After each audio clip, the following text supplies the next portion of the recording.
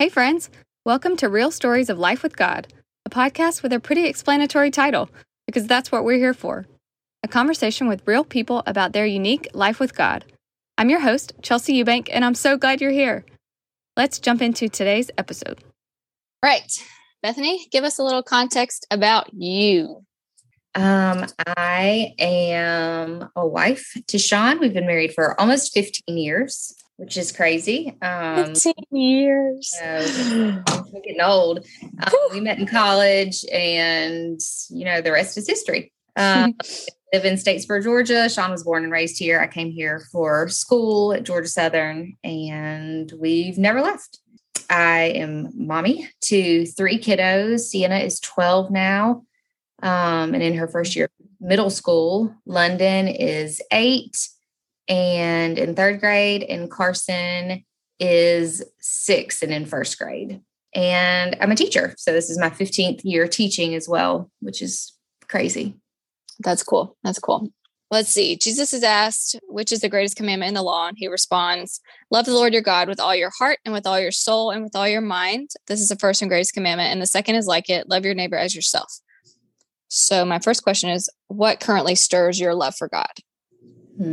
I think that one of the things that God's really just been teaching me a lot about over the last few years really is peace. And so I think that, I guess what stirs my love for him the most right now is that peace that I know that I have in him and that I can find in him and in his word and through worship and just being in his presence. That peace is definitely what stirs my love for him the most. Do you have like a rhythm? I mean, you have 3 kids, they're a little bit older. You're a full-time job. You know how sometimes we know that God is with us always. So I'm really thankful that whether I'm doing laundry or driving, I can still cultivate that relationship with him. But then we need a lot of those like habits. What does yours look like right now? Yeah.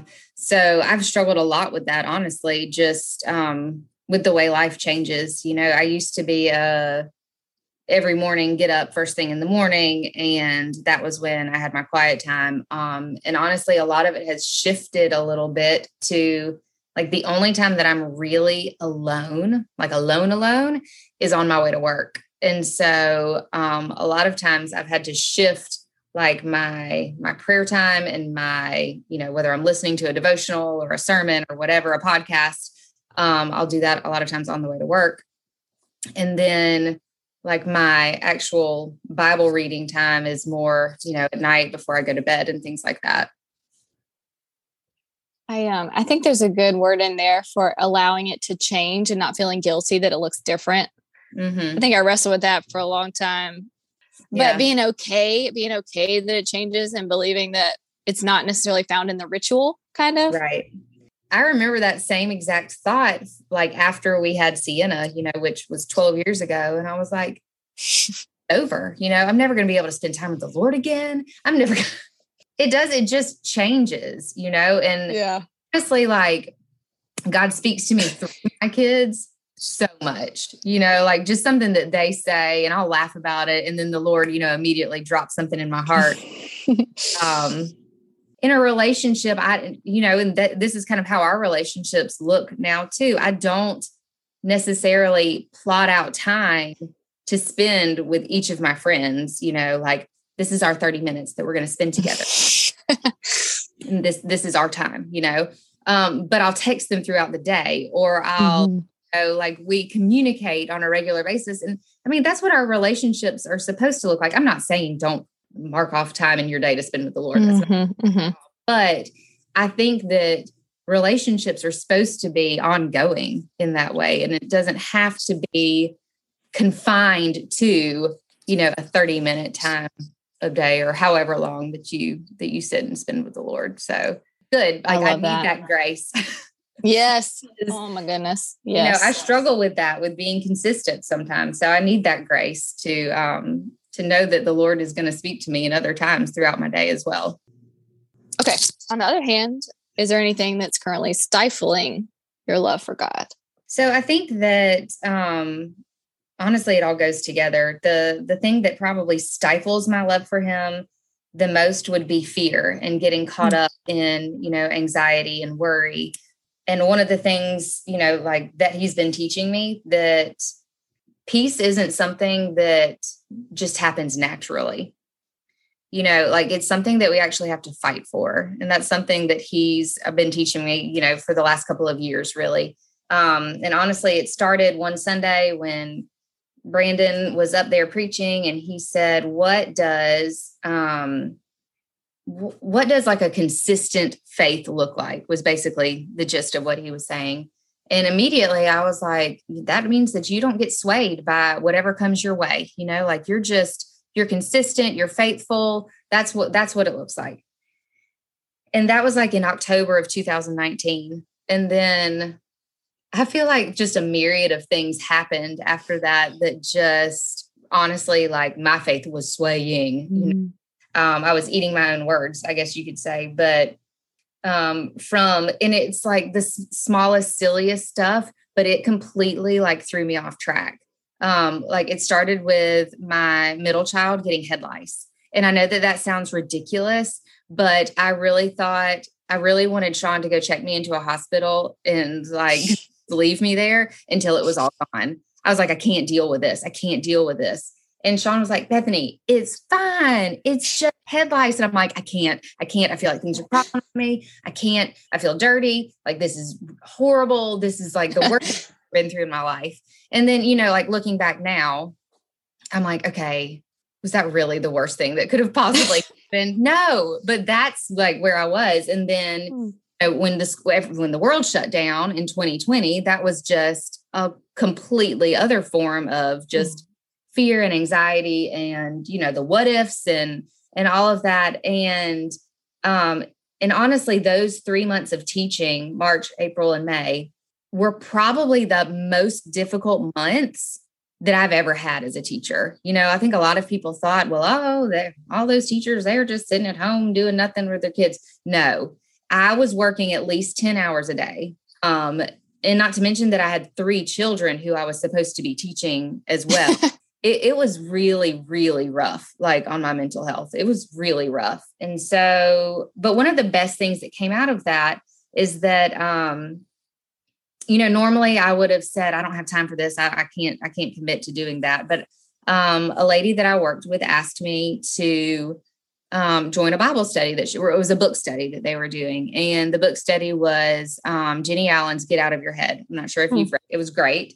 And it was exactly what I needed at the moment, because it, I guess, put a different perspective on not only what I was going through, but how I needed to be dealing with it, how I could better, how I could be more equipped with the weapons that the Lord has given us to fight, these things that I was feeling and going through. And so in the same way that like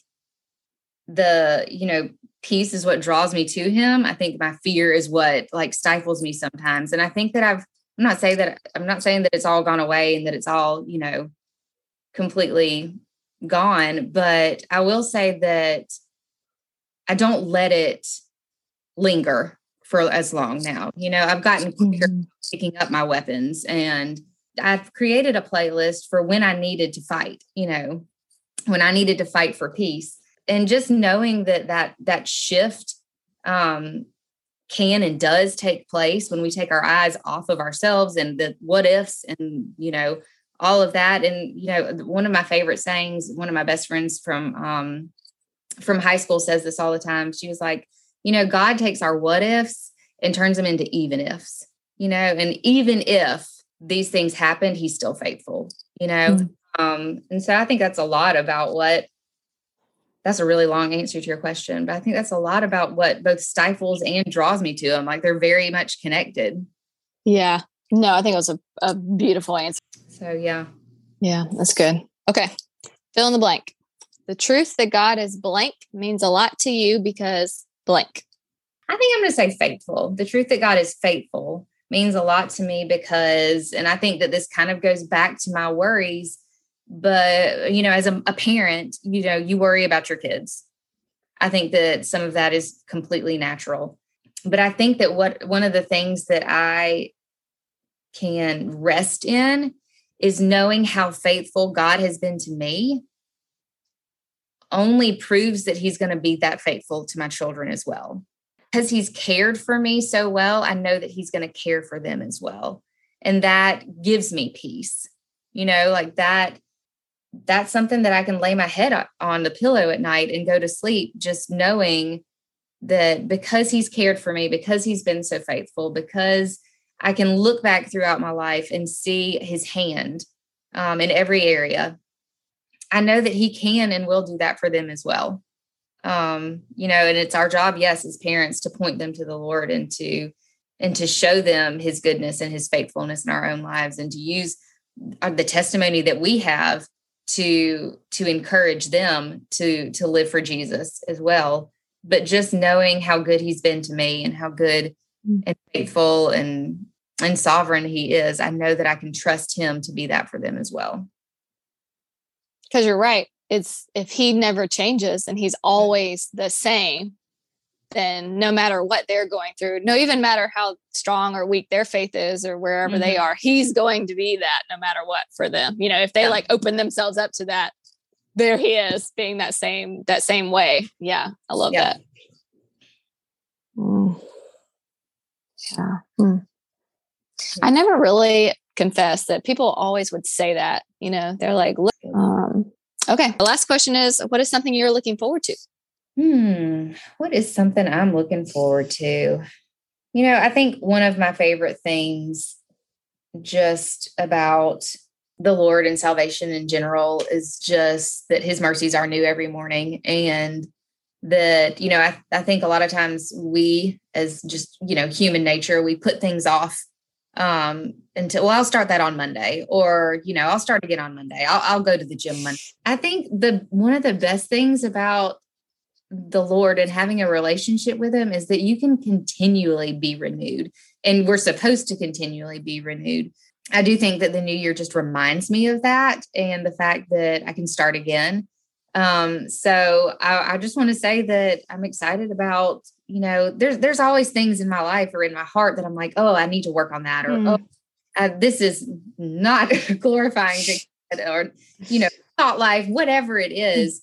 There are always things that I need to continue to be renewed, in. And I think that that's what I'm looking forward to, is the fact, like, there's so much hope in that he never gives up on us, and that we're never too far gone. And he's always ready to forgive and always ready to cleanse our hearts, our minds, whatever it is. And so I guess just being on the cusp of a new year is just reminding me of renewal, and the fact that that's available to me, not just that I need it. And so, yeah, I think that that's what I'm looking forward to.